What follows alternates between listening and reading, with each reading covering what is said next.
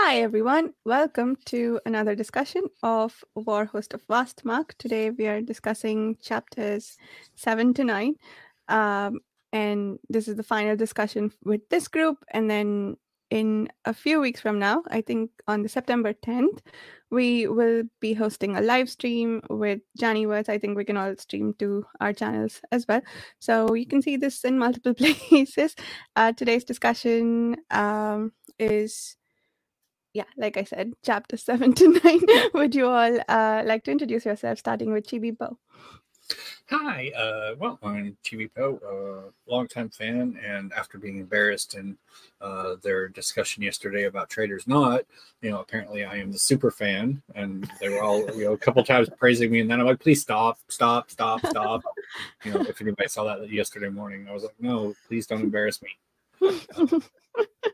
But yeah, longtime reader, big fan. There we go.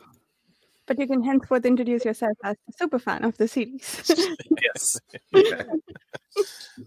I am apparently a super fan. I am not just a big fan, not a crazy fan. There are no plans to reenact misery.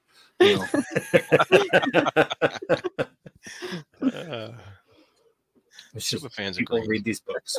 All right. I think since we're doing C's, Chris is next, so we'll go alphabetically. So. That is true. I never thought about that, actually. Yeah, okay, I'll go next. My name is Chris Mullen. Sometimes YouTuber, sometimes appear on other channels discussing great books, such as this one. Excellent. I'm Jared. I run a Fantasy Thinker YouTube channel and hang out on page chewing and love to discuss these books. And I once again forgot to introduce myself. My name is Varsha. I run the YouTube channel Reading by the Rainy Mountain. So these chapters were interesting. We started with Dakar executing some great heroics. What did you all think of that? Yeah, quite a turnaround for his character to really come into his own in this chapter. Actually, it's a big, long section on how he comes around to being Arathon's man by trying to save him from the effects of the TNL? TNL, yeah. And the drug that Arathon used again to try and prophesy the future. And so that was interesting to see Dakar's whole turnaround and his plight and his look into the past through, I think it was through Arathon's eyes, right? When he established the connection and managed to get in there, and then he took all of Arathon's memories that were causing the guilt, and then he's like, I'm taking these, you can't have them. And for that brief period, Arathon got his mage talents back. Yeah, that was a powerful section there. Where Dakar shared the fell massacre at Talcorin, not as retelling describe it, nor even in the history re-rendered by art to the majestic tragedy of Halloran's ballad, but instead firsthand. So he was really pointing out all the differences that history has portrayed things and how it relates to actual experience of being there.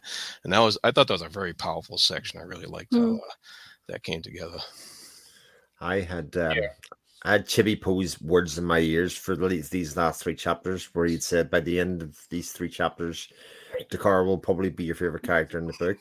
And after every little section, I was like, not quite. And then, like, literally about a couple of pages before the end, I was like, all right, okay, you got me. You won us over. Yeah. So these two together, which were originally meant to be published as one book, Ships of Merior and Warhost of Vastmark, in some ways they are Dakar's book, right? They start with a mishap, like something that he messes up, and we come full circle with him trying to save Arathon's life. And I think there was some reference to that too, about how yeah, how this was hard for him to heal when he takes that arrow in the end. But yeah, I thought mostly it felt like Dakar's book, and that just went beautifully. Yeah, his arc across this book is or these two books is fantastic. Mm-hmm. Mm-hmm. Love the symmetry of at the start he falls through the air in one way, and at the end of the book he falls through the air in another way. One in kind of drunken stupor, and at the end in heroicism. Yeah. What was I going to say? I was terrified for Dakar and Arathon to a certain extent when he was taking over Arathon's memories. I didn't register that until like well into the scene that it's a temporary taking of memories. And I was worried that, one, the weight of the guilt, what it would do to Dakar, and if he holds on to it as long as Arathon had to. And then also, if you did really take away those memories from Arathon, what kind of person would he now be? Would he then more freely make decisions to make large scale what wage war back on Lysair? Would those decisions come more easily to him? So I was worried that he was setting Arathon up for some bad decisions in the future. But that didn't happen. It was temporary, so that was fine. But that was an interesting path to go down as well, to think about what that might mean. Yeah, well. To be fair, it was a temporary accession of him, but I don't think it would necessarily be a temporary impact. Like, even if he no longer has the first-hand accounts of him, he made those memories part of himself, and he is, as slacking about it as he is, he's also, a extensively trained, initiate, by Asandir. So, it's like, yeah, I didn't keep them, but I still remember them and how it affected me to have them. So, yeah. That is pretty close to the real thing, I suppose. Yeah. Wasn't it sort of I thought I read this, but now that I'm thinking back, maybe I didn't. Arathon actually set this up himself by having to join in earlier on this book, wasn't it? Yeah, that he had kind of opened up the door for this to be a possibility. I think it was Dakar said something along the lines, "Oh, he's got me again." He kind of initiated that this could be a possibility by the joining of our thoughts and brains before. In order to save him, almost like he knew Dakar would come in and find him, going through the trances and going through the possibilities and all of that kind of forecasting that was done. Although I may have misread that part. I don't know. I think Dakar wonders if it wasn't something he set up. Because he's still clinging at that point to his, he's a lot more uncertain, but he's still like, is this all still a ploy? Yeah. Well, yeah, because Arathon still has plans upon plans. Yeah. And his plan, one of his plans was to use the frighten the enemy prisoners so bad that they would bring word back and kind of try to force Lysair's army back in that manner. And that ended up not working. So, due to that evil Deegan character. But I wonder. So you wonder how many other plans that Arathon is putting into place in order to try to facilitate what he wants to get accomplished here. Were those plans the outcome of the augury, though? Or do you think he had them before and was just testing out the outcome of it during his scrying exercise? Good question. I don't know. I think he was did use this moment to with Dakar's interference to try and like he done with Talcor and figure out the best way to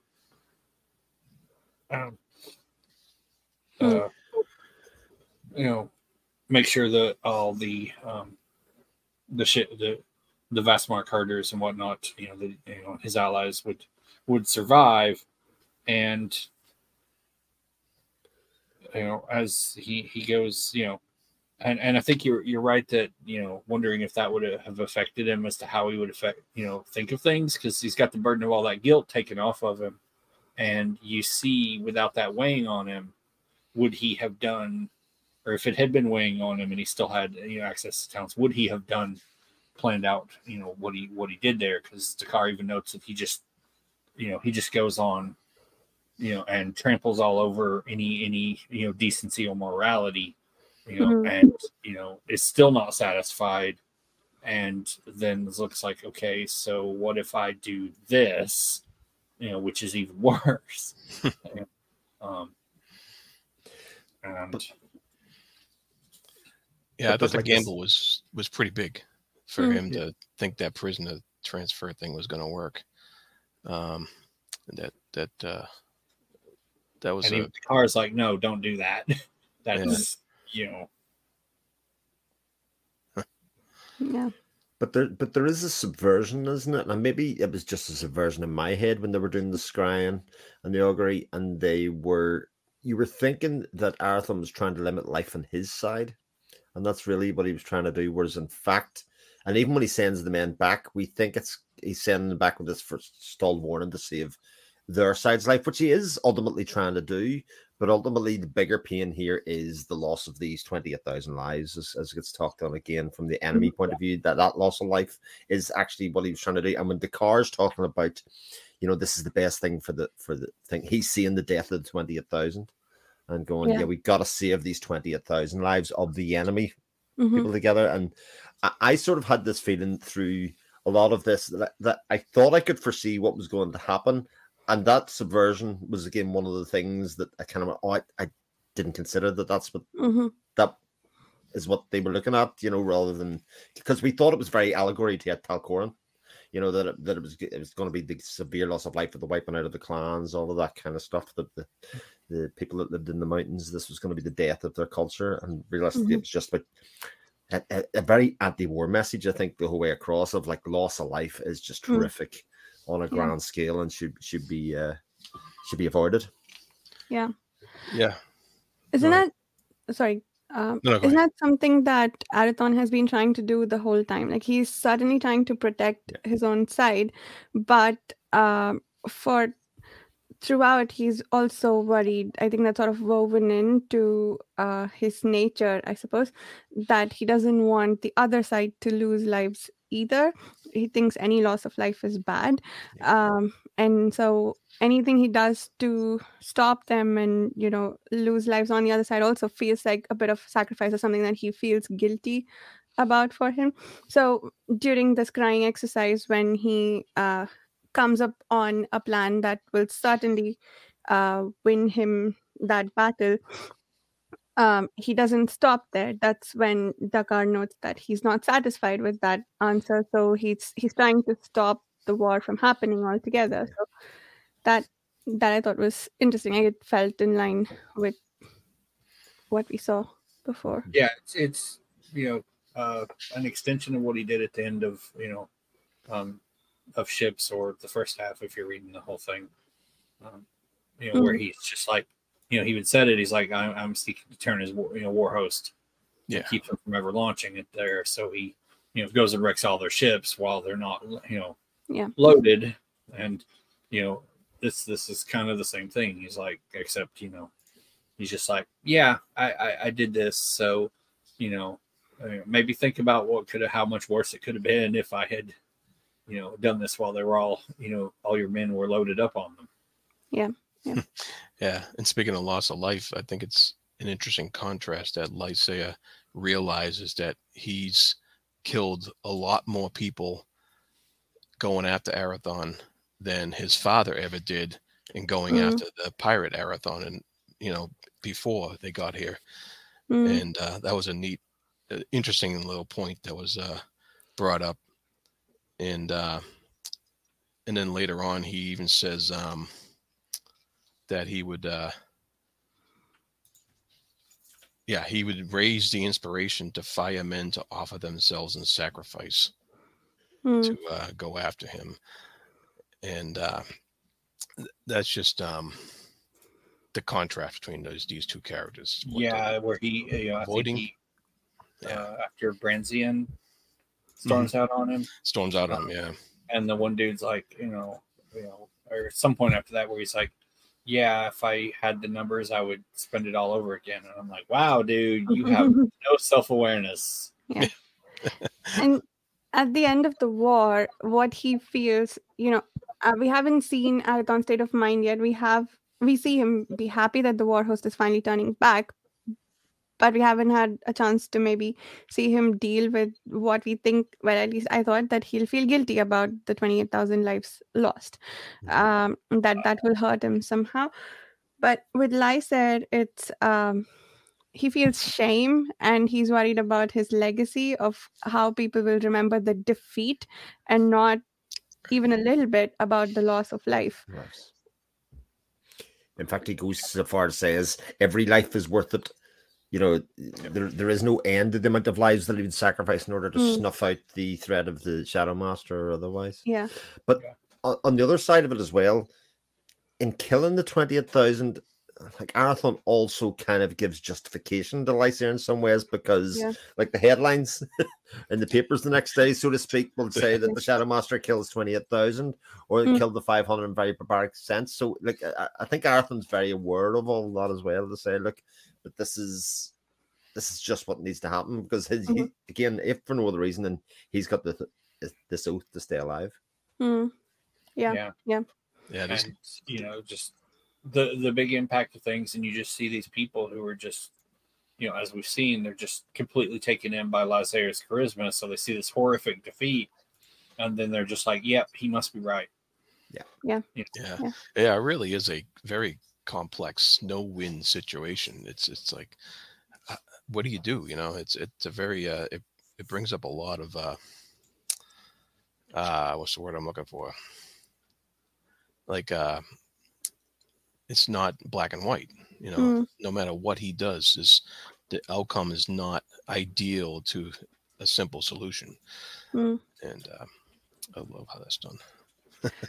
What was Arathon's justification again for not just leaving before not escaping, maybe making it known that he's escaping so that they chase him on the ocean, and instead making a stand here at Vastmark? I was trying to remember that, because the numbers here feel immense. And was there, I know we had a discussion in the book about, was there anything else he could have done to stop this?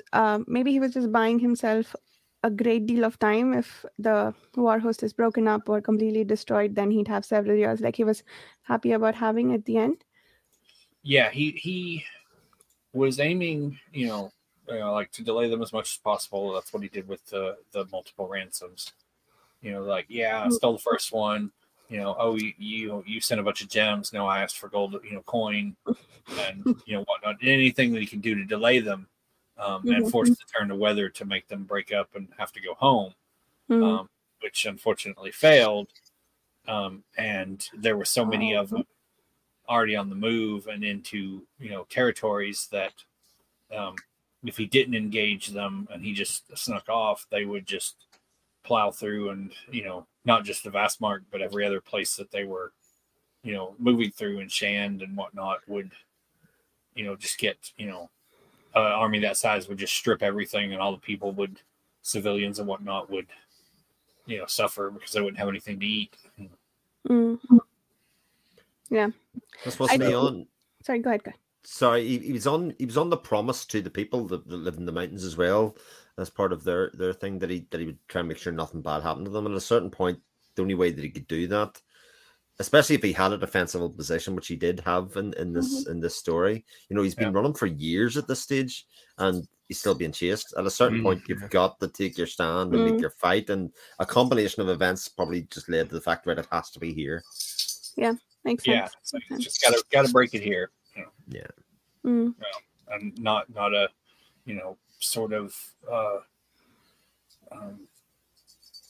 and just completely break it. Not a victory ostensibly as Lysair got with Talcorin. It's just got to break it. Absolutely. And what's it? Oh, Muriel. Oh yes. This tiny chapter, but This. They got the Waystone, and it's like, all right, time. Now she's like, okay, this guy's got to die. That's what she says, basically. Sends out the. I did think it was interesting before she decided to, it kind of outlines too. Just it's like she's the prime, the successor, designated successor, at this time, and but when she's talking about, it's like, okay, gotta, iron out all the kinks in her character and whatnot, and it's really just like, wow, Lorinda's just being victimized here.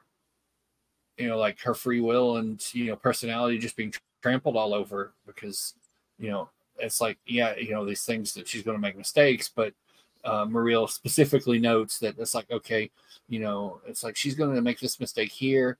Now here's lesson I need to enforce, and I'm going to use spell seals to alter her personality and stamp out that defect. And I'm like, so you're just going to trample all over her personality and mold her into what, a copy of you? I don't know, but I read that scene a couple of times before she goes into the the scrying to address the issue with Erathon. And who needs free will? We don't have to.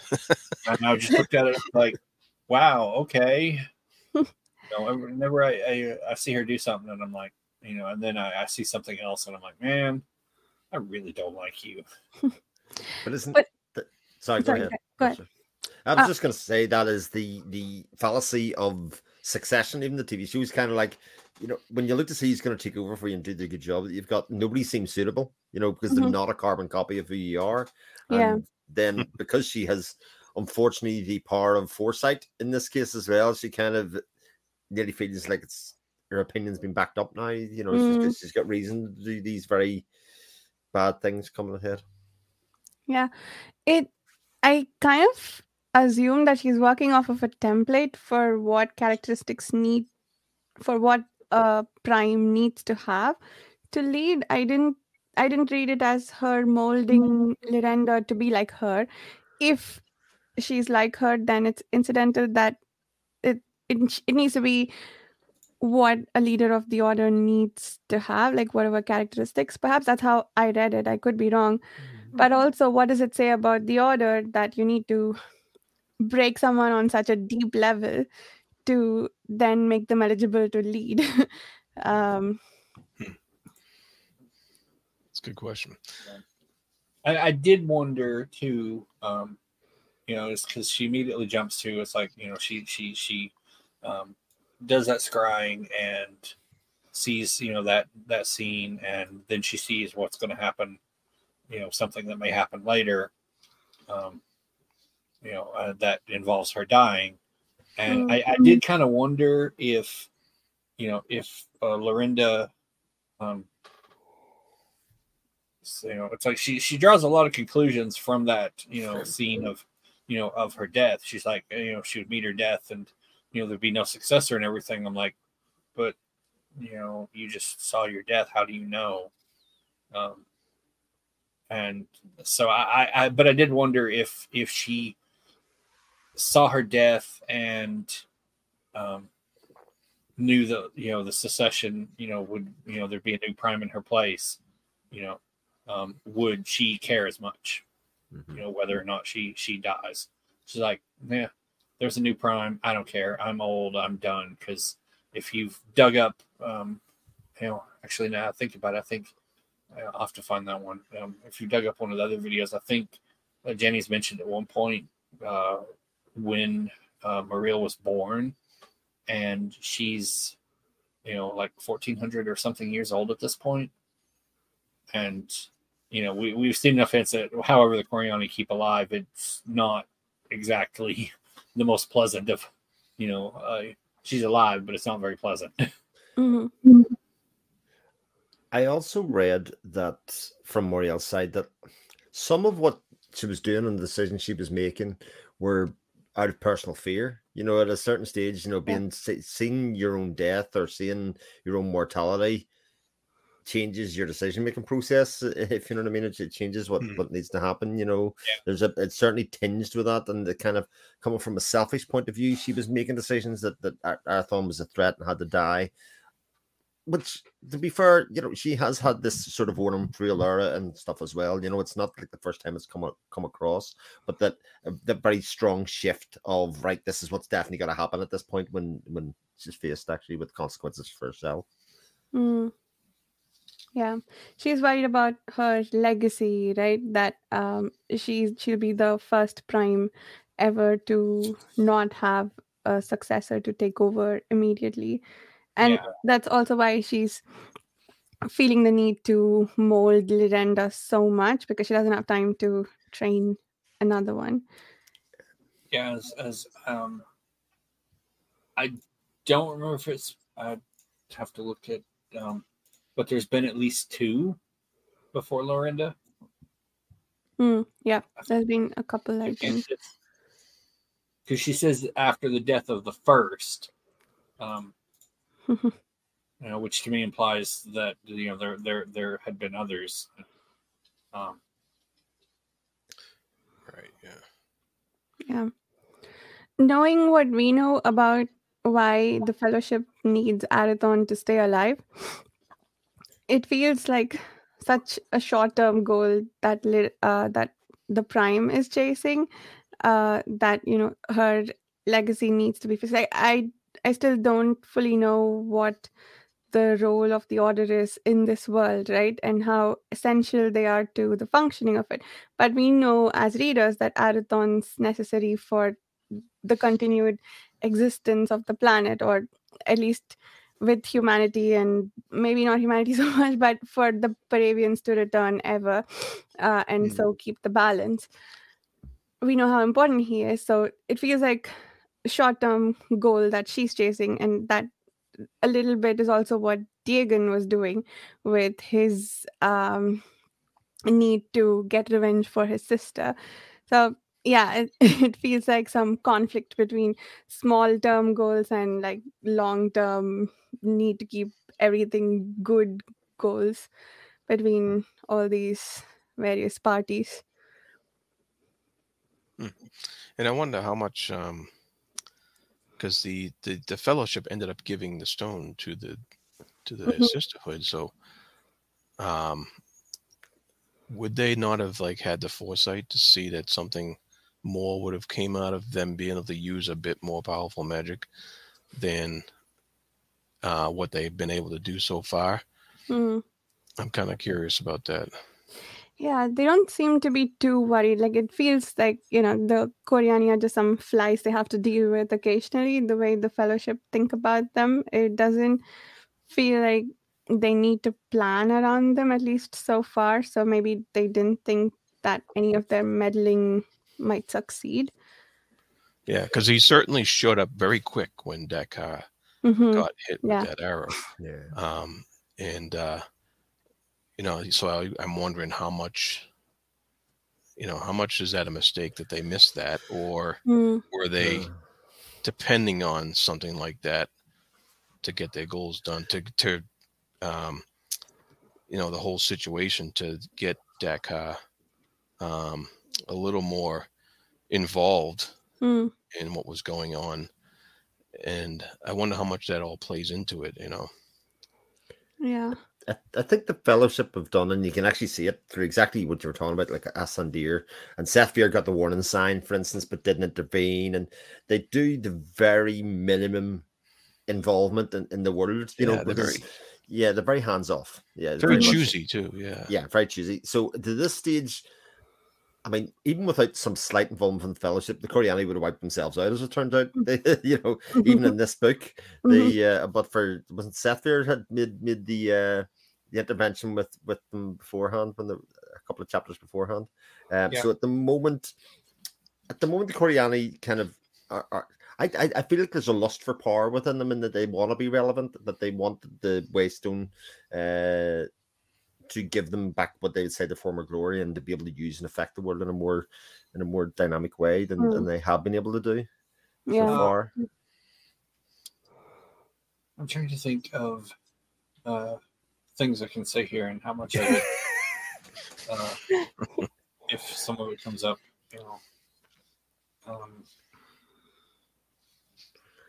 later. I don't think this does, but and this would probably potentially predate more Muriel, but I can say, as we know, humankind arrived Third Age year 1. Mm-hmm. That was the start of the Third Age. Start of Third Age, right? Yeah. And then they treated with the Peruvians and the whole High Kings, and all of that was set up then. We still don't know, a lot there, but we do know that much by now, I believe. If I spoiled something that's about to be told to you in a later book, I'm sorry, but I'm pretty sure. I'll have forgotten it by the time I read it again. I'll be like, I knew that all along. It was as likely to come from you as it was from the pages, somewhere along the past. One group that did not get a seat at the discussions and negotiations about the terms under which humanity is allowed to abide on Aethera were the Coriani. So they got no voice in any of that.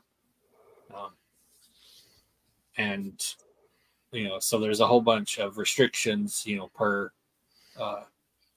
the compact in town, High King law that hem them in, and they had no say in it. So there's probably some bitterness towards from the Coriani towards others, but some of what Jared asked about, Fugitive Prince, your questions, and musings will be answered. I gotta wait. Nuts. But it is good because I feel like I was reading along going, we need a Coriani chapter here. This is a faction that feels significant, but they always get the third section. They always get the third section in the chapter. They always get the last. They get the smallest chunk, the 10 pages, the 12 pages. A lot of the times that are in there, that might not always be true, but it certainly feels like that. Yes, they will feature quite prominently throughout the next arc. Yeah. She's not gonna give up after that one arrow failed, right? She has a lot to lose. I was gonna say something. Yeah, you said bitterness, right? Yeah, that's exactly what it read like. Like the Coriani are bitter about with the Fellowship because they're not looped into the decision making. But as the Fellowship are just like, the kids are at it again. That's how it feels, the way they deal with the Coriani. So, yeah. Well, that kid almost took out the car. Yeah. Oh, I was gonna say when Arathon tells Takar that Asandir, they didn't want to intervene until Takar completed his assignment, so to speak. Mm-hmm. I almost read it as the assignment was to take the arrow on Arathon's behalf. I don't think that's what it was, but was it to become friendly with Arathon or like realize about Arathon, do you think? Or I think it was more. Let me.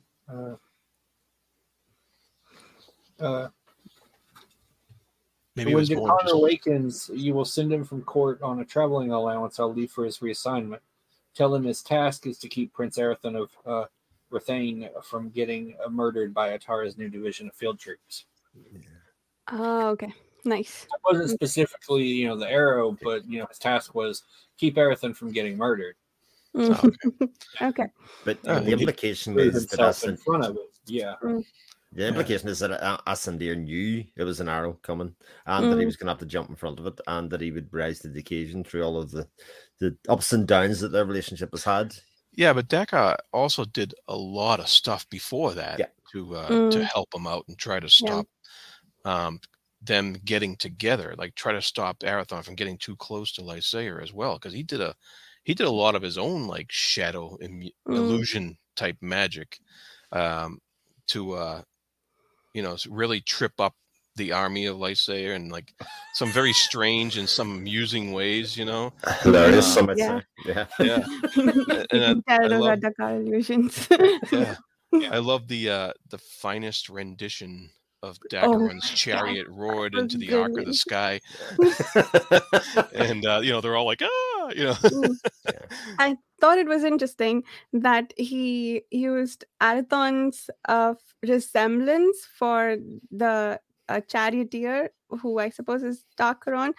And I was wondering if in the last pages of this book we saw the birth of the religion of the light, or the cult of the light, that was referred to in the prologue, and also the one of the all of the horrors did make Arathon's reputation, but also is it tying it all with the more what do you want to call it, the religious aspects of the world, like Arathon's face as Dakaron now causing an even greater fear. The people who take back that story might create an even bigger fear of Arathon.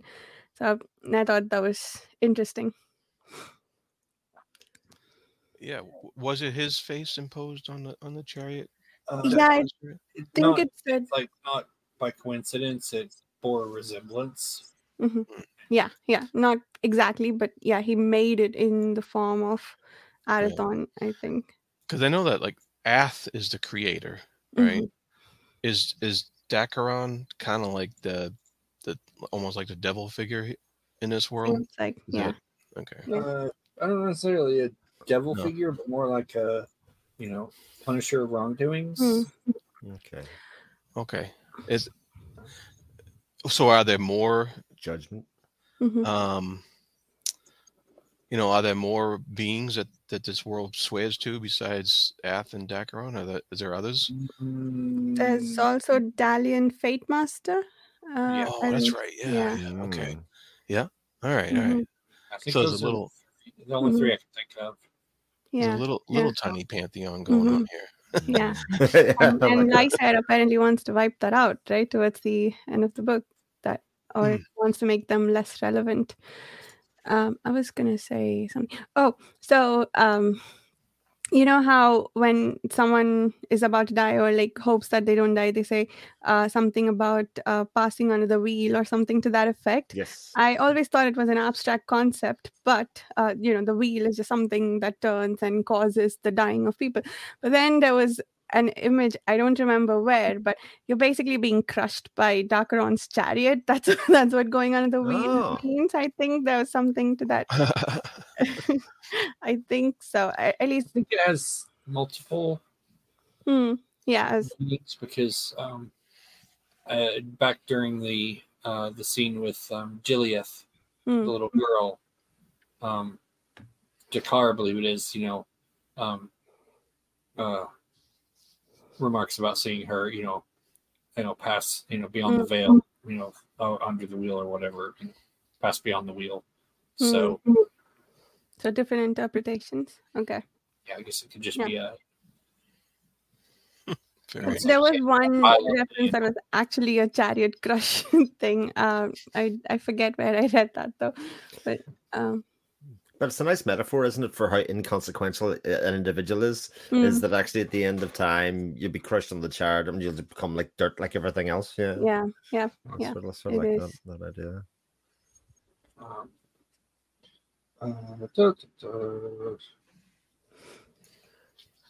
I think one of the most interesting things that I look when we're talking about the whole book as a whole is actually Arathon's opinion of Dakar. As the book goes along, because even at the very end, when Dakar's actually given free will and free choice, and Arathon doesn't even get involved in the decision and only gives his pronouncement at the very end of it, that he'd be a fool if he did, for a man who's saved his life so many times and shown that he's been so loyal, to not want him in his camp, so to speak.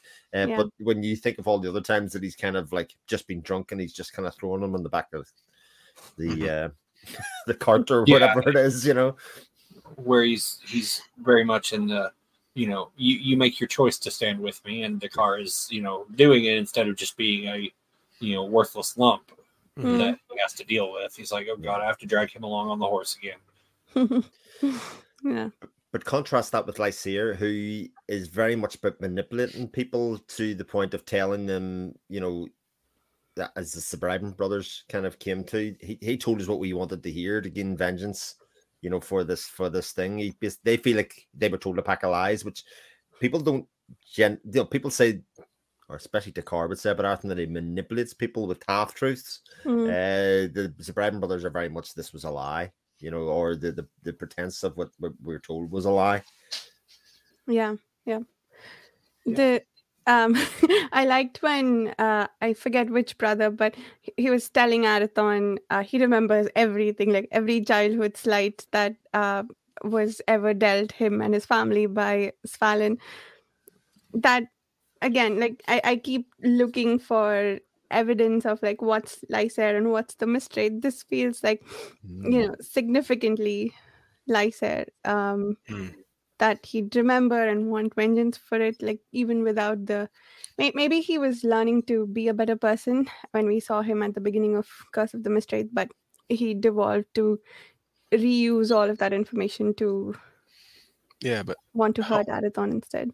Yeah, how much, when Lysair sensed his presence, when he sensed Arathon's presence, how much of that reaction was him remembering past, or how much was the Mistwraith? Because the reaction was so primal. He was like a scream, like a primal scream. It was very, very like over the top and vicious, violent reaction. And so how much of the Mistwraith plays into that part of it, you think? Because whenever he's not near Arathon, he's trying to be calculating and and reasonable, in his own messed up way. But and then all of a sudden he loses it when he senses the presence. Yeah, I think Arathon did too, right? At the end of Ships. Yeah. It's in the Ships, yeah. He was fighting with it in this one too when he dropped the shadows of the veil. Pinned in. Yeah. But he was further away, so he didn't completely. And he had Dakar helping him too, so he didn't lose his mind. Well, Arathon wanted to get involved, and Dakar was telling him, "No, you stay back." It's it's so here's a blindfold. You can't see his light. I think he also had his hands tied too here as well. I don't remember, but but he was stay still and like that little head-to-head between the two of them using their sorcery as well. That one cast and then the other cast, and then Lysair's realization that he's outmatched, or certainly in his opinion. Yeah, I like that there was some strategy there where they're instead of just firing off blasts, he initially is trying to just give enough light for his troops to move, and then Arathon's like, lol, no. Nope, and bursts it out, just drowns it out completely, and then that was followed by him, Lysair losing his temper. He's like, okay, I'm just going to burn all of this off, which led to it's nope, here comes the mountain. I like that. I like how Varsh what was it? 20,000 dead. What was it I said with the last one? Rocks fall, everyone dies. Sorry, what's that? So what was it I said last time? Rocks fall, everyone dies. Oh yeah. Yes. Yeah. See, we remember nothing. You don't need to worry. You can basically tell us everything that happens in the next book. We'll be like, did you? I don't know. But since we're talking about Lysair, so I don't know if my pages are the same in this book. Well, no, they're probably not. But when Asandir's here we're about carrying about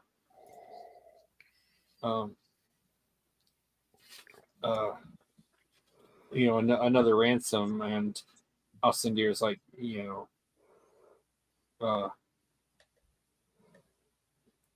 you're not doing anyone any good by fostering these misapprehensions, and Lysair is just whatever.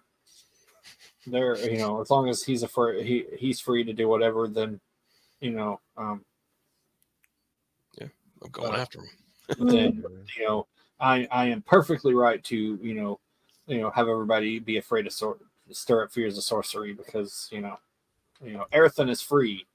And, just again, we come to, it's like he's taken the hit in his pride because he's been defeated, unequivocally, but it's not his fault, Yeah. Erethan's obviously so evil that he had to bring this army here, and he had to, march them into this vale, because Erethan was such a great threat, and, none of this is his fault. Yeah. Erethan just led him into a trap. But what he decides to do, and you just watch him after, Asandir leaves, and he's just, he was like, the Fellowship have stood, for Erethan twice now, and he's just like resenting this, all sulking and angry because, he's like, everyone's against me, and now I must, set myself up as, how does he put it? More than prince, greater than king, in a faith beyond mortal limits. He would labor all his days to become the example of a higher truth.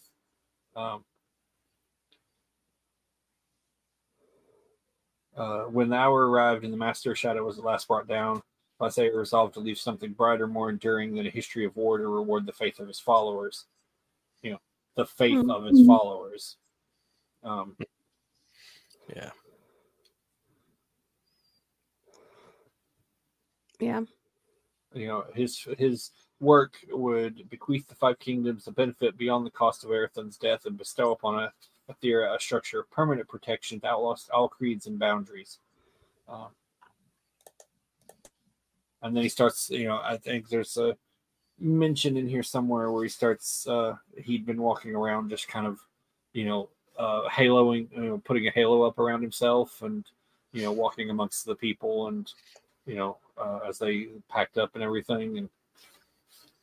And so I'm like, yeah, his response to loss, to getting beat, I'm gonna, start a holy war. Yeah. Literally a soul in head with the halo and everything. He seemed extremely unprepared for the terrain. I guess it speaks a little bit to his to the levels of his obsession that isn't that a very I want to say basic thing you do, go scout the terrain and figure out how you will fight your war, and then instead he just brought everyone there. And doesn't the Duke Spridian tell him off that he just defeated you with tactics, it wasn't illusion or sorcery? That's leaders have been making that mistake in real history for thousands of years. But like Lysander and Deegan, you've got to remember their Pesquil, their top military mind, is dead. There was a reason that he had at this stage, and Google Earth wasn't working that day, so they couldn't do it. Like, Lysander is very novice in these kind of regards, and there is sort of hubris in him that he had 40,000 men, so therefore it didn't matter what was going to happen. They were going to crush him. And that, and like, all the mountain coming down, and all the close by people were just taken in by Lysander's charisma in the aftermath, because like the with the Branzian scene where the captain is like one of his mercenary captains is now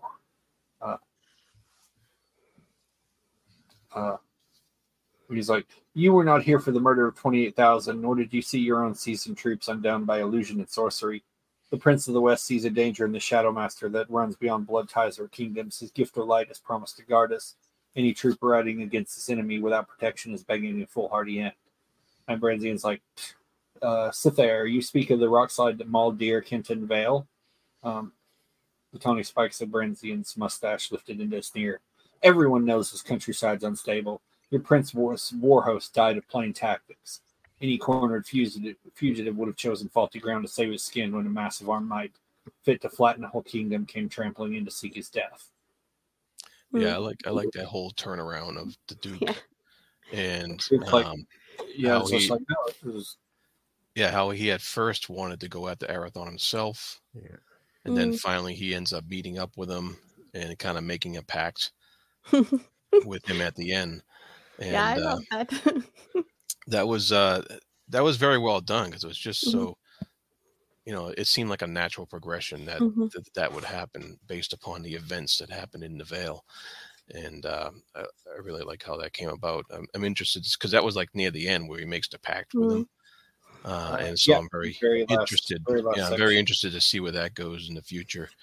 And I love the line in here about Lysaea's defeat. And it says, beyond life, the mark of ignominy would endure, indelibly set in Third Age history. So that was like a direct reference to the current age they're in, and how this was a bad mark for Lysaea. And I wonder how that's going to play into the future as well. And there's a lot of stuff that's set up for the future novels that I really was like, okay, stuff that I want to be on the lookout for. And, with the one passage I just read, we see a little hint of it there. Where the townsfolk are like, oh no, this was sorcery and trickery and illusion, and this guy is a major threat, and he's just been completely taken in by Lysaea's script of events. And as we mentioned, it's like Arathon won, but what is the cost, both like in publicly and personally? But sorry, go ahead.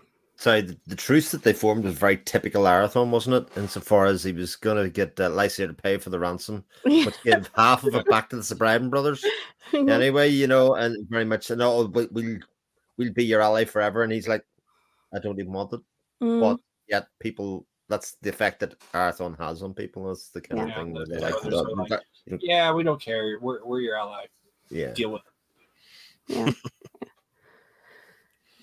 The plans that Lysaea makes towards the end about when he recognizes his mistake, that he's been bringing battles to Arathon's chosen ground, and he decides instead, no, I'm just going to stay put and form an alliance. It almost feels like hope that this will be over, right? Because Arathon's probably never going to bring battle to Lysaea. But then he says something later on about building another Warhost, but this time grouped together under the banner of like the Lord of Light. And I'm curious how that will go, because it felt like a mix of both things. You're building a Warhost, but to what? And are you expecting that? Yeah, he probably does expect Arathon to bring war to him, but Arathon won't. Will we find that he has reason to later on in the books? So that's interesting. I think it's more of a short term and a long term too. He's tried the short term approach, basically twice now. Raise a big army, like super short term with the Battle of Talcoran, and then this one still comparatively was short term. Raise a couple of years, raise a big army, go charging after Arathon with his big army, He basically, sort of, while we had different results, sort of the same tactic both times. He's like, I came with my big army. It worked the first time, but Arathon got away. And now I'm going to try it again with a bigger army, and it doesn't work. Yeah. And so he's like, okay, maybe I need to change tactics here. And he has been crowned like emperor or something like that, or High King or something. High King. Yeah, the townsfolk, the towns in Tizen were, all pissed about the, theft of the ransom and all that entire debacle, that they were all unilaterally passing a thing to, name him as High King, Tizen. Yeah. So he's still going to have the resources. He's still going to have the means, and he's still going to be antagonist, to say the least. Classic Arathon. Lysair's talking about no safe haven for Arathon. No matter where he travels, they'll be my people. They'll be thing. And Arathon's kind of like, I'm done with this place anyway. I'm getting on a ship. I'm out of here. But the very last line of the book goes, he's kind of like in another set of his own agenda. He's not interested in hunting Lysair or any of those things, but like Varshid said, so I like the idea with the next book being Fugitive Prince that it could be both of them, in some ways, and that's kind of when I was reading the last chapters, I was like, I remember reading the start going, well, that's the next book, Fugitive Prince. How this book's going to end, but as in classic, Janny style, it has double meaning. Yeah. I like the final 3 snippets, especially the Sephir one, where he's like, and these all apply for the Fugitive Prince and beyond, but Sephir resifts a triad of Audrey's made upon winter solstice to unriddle the bearing axis, which turns future threat from the Mist Wraith. The split arc of mass faith undermined by solicit from the guardianship of Ath's adepts, the resurgence of Coriani interference upon recovery of their great waystone, and remember that one. That'll be important. Then at the crux point of all, the life of Rathane's prince, entwined through his name to help him stand or bring his downfall, the Coriani healer who stole possession of his heart since Merior by the sea. No Lara in this book. Yeah, but looks like she'll be around in the future. She'll be around, yeah. I almost want an Ilera book like this was a Dakar book. Not a spoiler since it basically implies it in there, but Ilera will be around quite a bit for the next batch of books. So nice. Good character. One little tiny side note was Tharic and Janice got married. Married? Yes. Yeah. Yep. Yeah. And I was like, oh, how nice. Yeah. But, Oh, and I love the last snippet too. That was Phelan and Arathon, right? And Yes, yeah. some implied peace there, so that was nice. But she's heading his navy, so and sort of, or his ship anyway. She's taking him where he wants to go. The other favorite bit, of course, was the very brief scene between Nassandir and Lysair. As his envoy. Yeah. And Lysair's anger towards Ascendir and Ascendir's sort of indifference towards him. Yeah, right. Yeah. Even when he's trying to retort, he's already away on his horse. Like he's gone. He says his words about look at speak to his allies before you do it. And Lysair is very much only if they arrive and change to me first, as in I'm not interested. Yeah, and Ascendir's like, yeah, okay. And I also came across an interesting line about the mage site that Dakar has, and it was like a man who has access to mage site could pick out the blue-white dance of their life energies. I've seen that. Like tiny constellations of stars strewn among the tangled briar stems, and I just like that.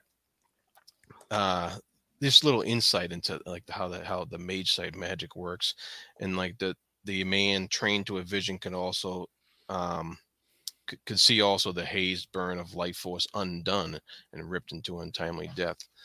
And so that just seems to tie into the whole magic system and how it's all related to almost a physical type physics type deal, Yeah, we got a mention of that in Curse when Halloran is observing Arathon and the tree gets pulled down and Halloran's like, oh, he's a mage. Yeah, and it's just, I like how she keeps sprinkling those viewpoints of the magic in there to keep reminding us how it's all tied together and with life and with the life force of pretty much everything. Yeah, I like that. I had 2 things that I was hoping to get clarifications on through discussion. One was Dakar thinks to himself about how if he hadn't stopped the arrow, if it had gone straight to Arathon, then even the Fellowship wouldn't have been able to figure out that it was a Koryani arrow. Is that because it would only have dispersed and left all trace of its use if it hit its target in Arathon? Or was there something else that I missed there? It didn't meet its target, it hit Dakar, so you could still figure out that it was a Koryani crystal. Is that how that would have worked? I think it was reliant upon whether the target was still alive. I see. So if it hit Arathon and Arathon had died before, the Fellowship, could intervene, and it was also planted like super, furtively. It was just, it's like its job was, make sure this arrow's, hit when it hits, that this arrow's, strikes a mortal wound. And then it promptly just unravels. So you'd only have like that, brief window to pick up its presence before it just, disappears. But Asandir did know, because before Dakar told him, he knew that it was Koryani. So it had also dispersed within Dakar, right? Because he said the only evidence was that his own eyewitness knew it. So I think so. I think he. Where did he get? That'd be a good question to bring up with Janny. Yeah. There was one. Yeah, and also I guess the question is about it's only implied that the Prime sort of did something to nudge the Duke more quickly towards vengeance. We don't know how he got hold of a Koryani crystal or how that was planted in his set of arrows. Or was it not a Koryani crystal, just magic? I thought it was crystals. Just a little bit of magic. Okay. But since they use crystals, he picked up Dakar picked up the resonance of, how the method of how they do it. Okay. That makes sense. Cool. The other thing, sorry, go ahead. I was going to say, I think when she was planning it, I think basically she did a similar number to what she did with, Tharek. When she had the Cirrus, give him the vision of where, Arathon shipyard was. Yeah. But instead of having Cirrus did it, she just, poked a astonishingly vivid dream into, Branzian's head, while he was sleeping, and, bespelled one of his arrows. I see. Okay. Makes sense. So the other thing was, I think one of the clansmen, if I remember correctly, tells the Sbridian brothers that Arathon doesn't have mate sight anymore, so he's not able to weave magic. But he also seems to imply that he never even wove shadows.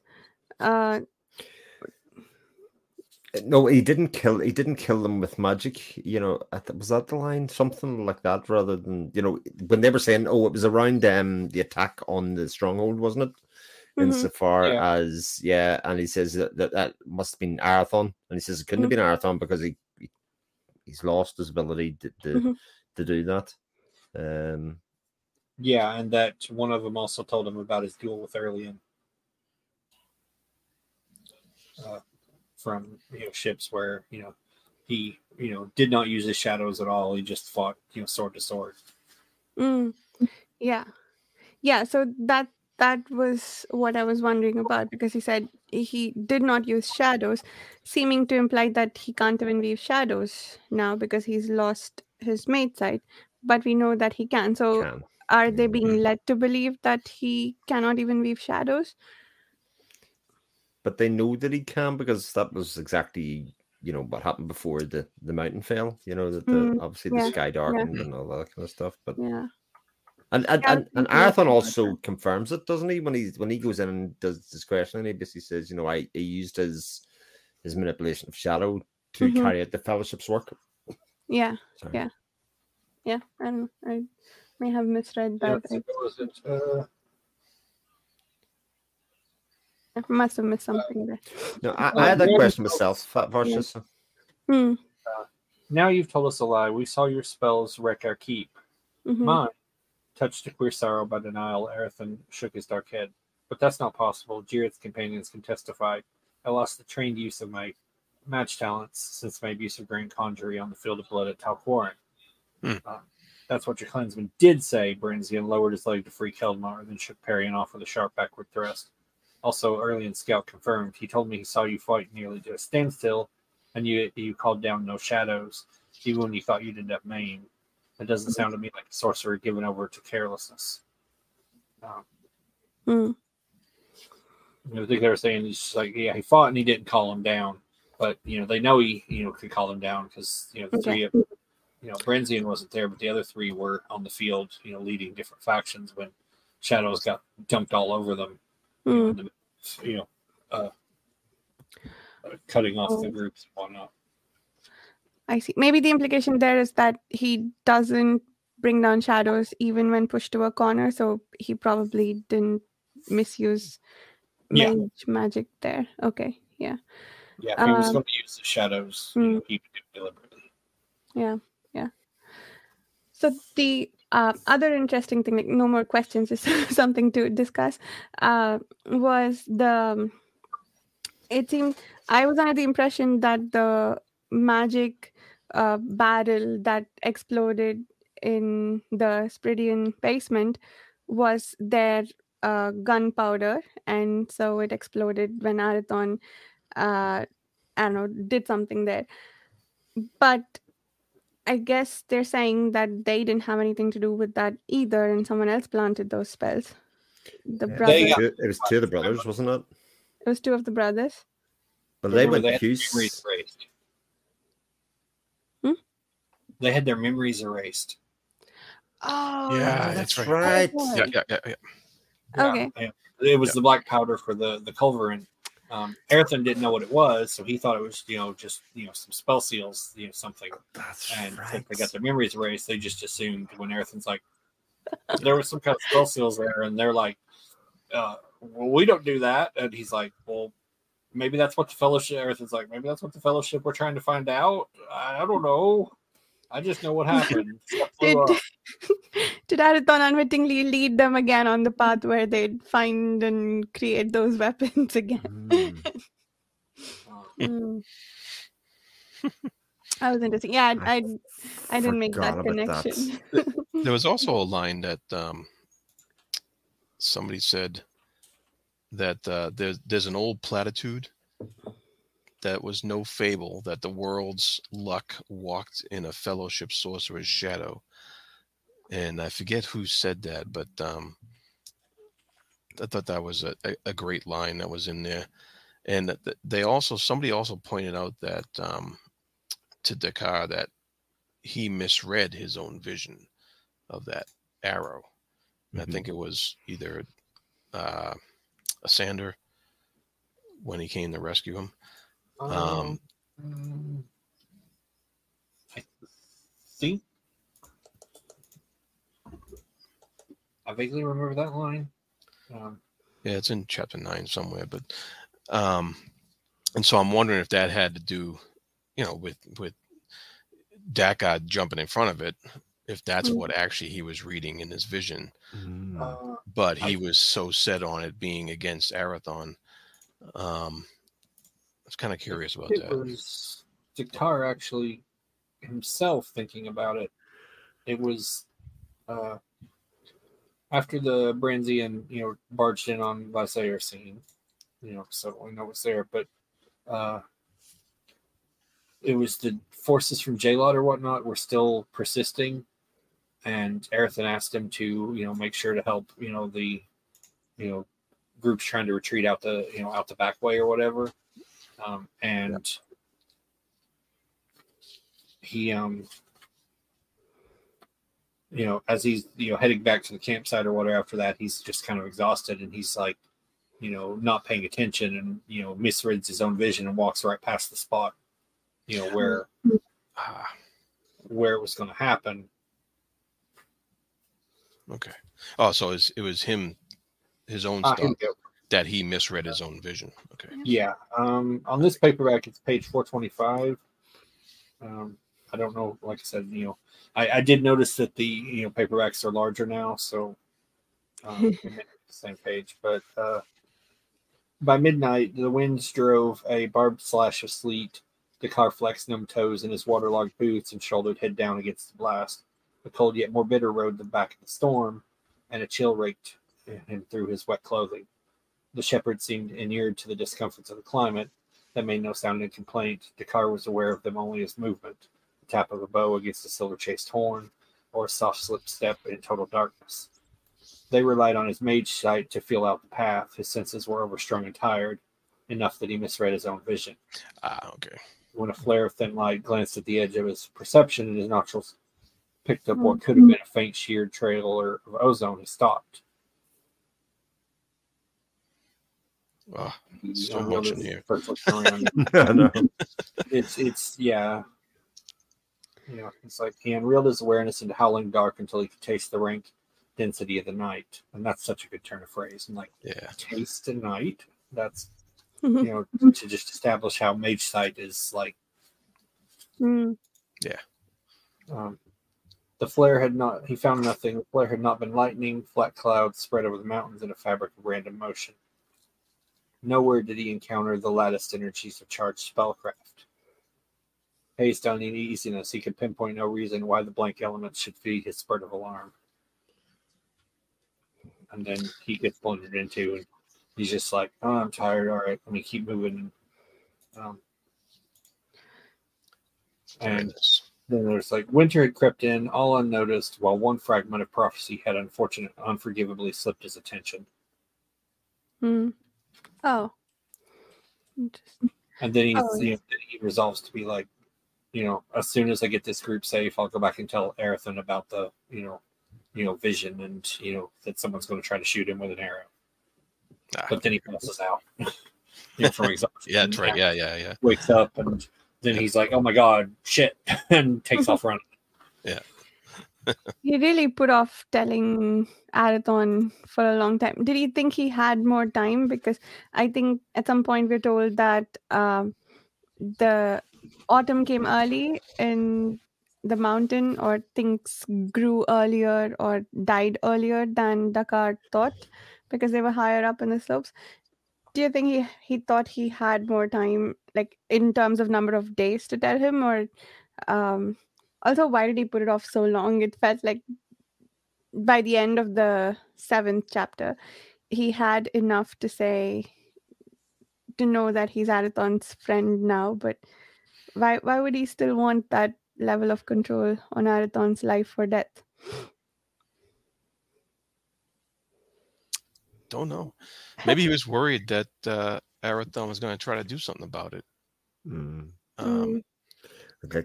And that would have maybe him tell him, confirms it or something. That kind of thing is prophecy. Yeah. Does the prophecy come true because he told him, or that kind of thing? It caught me on words because I thought that prophecy and the Coriani prophecy were setting up for books way down the line. So when he says the assassin, and then he talks about, oh God, I walked past this place yesterday, I should have recognized it. And then he sees, I love the way that was told, as his vision just came into the thing. If he turns his head a bit more, it will be exactly the vision, that's kind of like, wow, okay. Yeah. Turns his head a little. Yeah, maybe. Awesome. Yeah. Was there anything else to discuss? What are you most excited for in the upcoming books? Well, I'm just excited for the next book. I want to,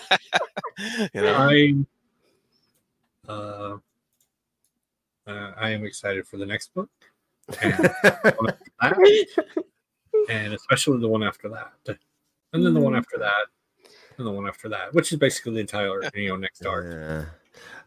I'm sort of excited for get more of the world, because obviously we're 3 books in, but as you said, stuff like Dakar, Aerithon book, has been very concentrated on them, and the fact that they're heading towards a place that's just been marked on a map that nobody really knows about.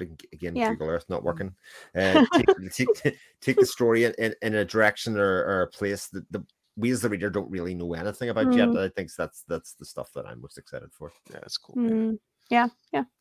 That's nice. Yeah. I'm excited for more Ilera, and also I'm wondering if the place that they're traveling to, I know we got a snippet in Curse of the Mistwraith where there was a unicorn and a sleeping sorcerer. I'm wondering if we'll see them next, if that's where Arathorn's headed to. Yeah, very nice. I wonder.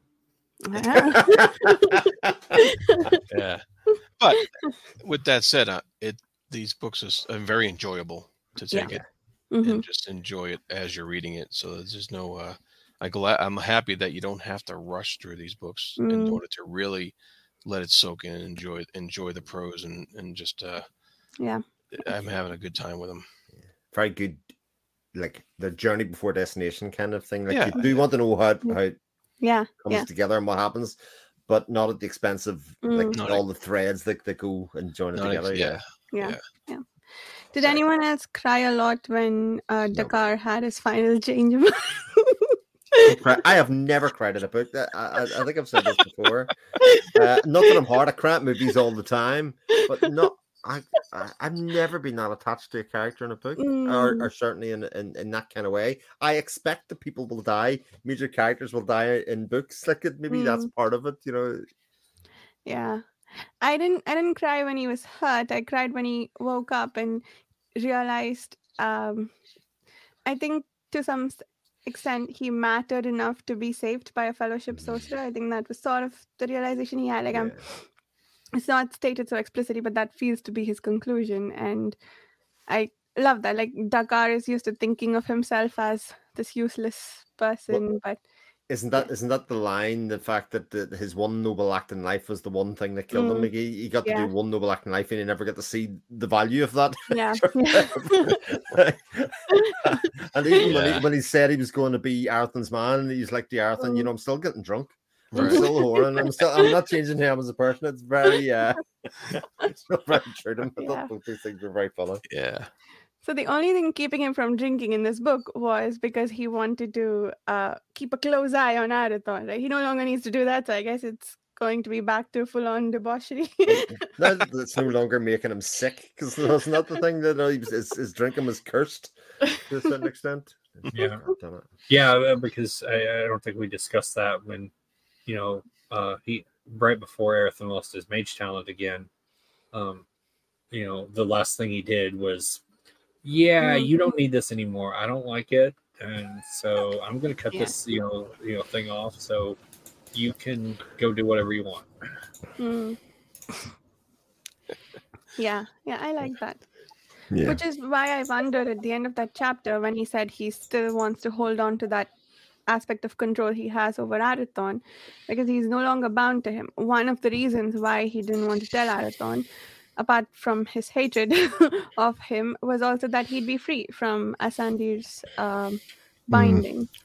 But now that's no longer a factor. Well, he was free of the Geas that made all his food and everything, you know, go sour if he left Arathorn's presence for any length of time.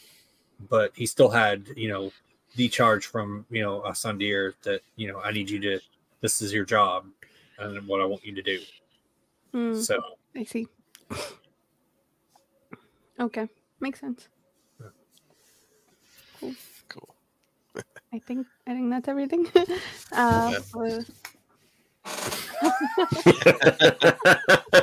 Now go forth to start Fugitive Prince. Yes. My bookmark shall be transferred. Yeah, I do that for series. I transfer the same bookmark. Yeah. I have to decide if I want the font is tiny. I've been reading them on Kindle a lot, but I've got my you know, the ones I showed off. I've got my old paperbacks back, so I'm like, do I want to read this one in the paperback? You know, and which bookmark do I want to use? Because I've got bookmarks everywhere. Some of them are just like, here, the store gave me a cheap old bookmark, you know, when I bought it in the store. And and some of them are like, I found a little pack of bookmarks. It's like some Japanese art, tassels on them. These are really cool. And then I have a little cloth bookmark that someone gave me as a present. Oh, nice. Little weights on the end. But that's in a hardback book right now. So very nice. One of Andrea Stewart's. I like fancy bookmarks, but I'm worried I'll lose them, so I don't use them. I just collect them. I've got one. I think it came in one of these books, and I have to see where I put it. It's like, when they'd have all the little bookmarks for, that would have fantasy art on them, and it's a piece of Michael Whelan's art from, I think, the cover of Snow Queen. Ooh. If you've seen that, sure, it's one of the two, but it's somewhere. Nice. All right, shall we do outros? Chibi-Po, would you like to start us off? Sure. Again, I am Chibi-Po. I can be found on my Twitter, Chibi-Po1, or Chibi-Po's Library, as I call it, where I retweet and promote books. I'm also on Page Chewing, and I pop in here on YouTube. In people's chats. Now and then. All right. We still doing alphabetical or? Oh, I don't know. Okay, I'll go for it. We'll mix it up now. So I went. Now we'll have Varsha. Okay. I will just tag the next person, I suppose. You can find me on my YouTube channel, Reading by the Rainy Mountain. The About page has direct ways to reach out if you'd like to do that. Also, I hang out a lot on the Page Chewing forum, where we also plan these reading group discussions. If you'd like to join us there, that would be awesome. I also have a podcast you can look up that I started a couple of weeks ago called Bright Threads in the Tapestry. It's available on Apple and Google and Amazon podcast websites. I'll tag Jared. All right. I'm at the Fantasy Thinker YouTube channel, and I also hang out on the Page Chewing forums and have a Page Chewing blog on there as well. So you can find me those places. Yeah. Chris. Thank you very much, Jared. My name is Chris Moon. You can find me on my YouTube channel, which is just my name. You can find me on the Page Tune forums, where we have like numerous read-alongs starting, and planning in various stages there, so you can get involved and join in there, or you can find me on X at 7 o'clock shadow. Oh yeah, and also on YouTube, I have my gigantic public, playlist with like every single video related to her stuff. So if you want them all, they're there in one place. Nice. There's multiples of some videos though, so I'm like, all right, I'm putting this one on here. So you guys all release yours. I'm like, nope, they all go in here. I try to organize them though, but I don't always get around to it because organizing a playlist on YouTube is a pain, especially if it's a big one. But this is how you get world famous. In a longest playlist. I just wanted to, to put it all in one convenient place. Yeah. Mm-hmm. So many people, posting videos now. So. Yeah, that's cool. It's a good time to be a Wars of Light and Shadow fan. Yeah. All right. We'll see everyone on September 10th in a live stream discussion for Warhost of Vastmark. We are. Question about that. Mm-hmm. Where was it? Was it here? All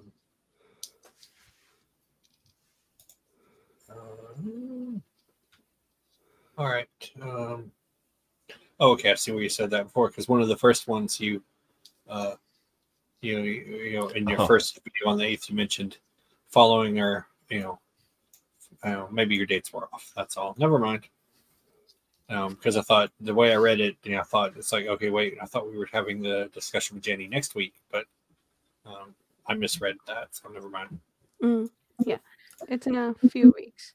Yes, 10th. Yeah, the 27th here, and I was like, wait, but we're having the, last 3 chapters the 20th. Does that mean Janny's on the discussion with Janny is on the 27th? I'm confused, but I understand now. So remind me. Sorry. Yeah, it's on the 10th. Okay, so 10th is the live stream with Janny Wurts for Warhost of Vastmark and all the books before. We are starting the Fugitive Prince discussions in early October. We'll probably read 3 chapters at a time, but we'll discuss that in a little bit. And meanwhile, we'll probably read The Gallant and host a discussion of that to satisfy our Wars of Light and Shadow cravings until we start Fugitive Prince. We'll see everyone on September 10th. Bye. Okay. All right. Remember, September, pre-orders for the final book. That's right. Yeah, Yes, right. indeed. Yes. Don't know exactly when in September yet. I'm still hoping to get an answer, but we just still know sometime in September. Cool. Keep an eye out for that. All right. Bye. Bye-bye.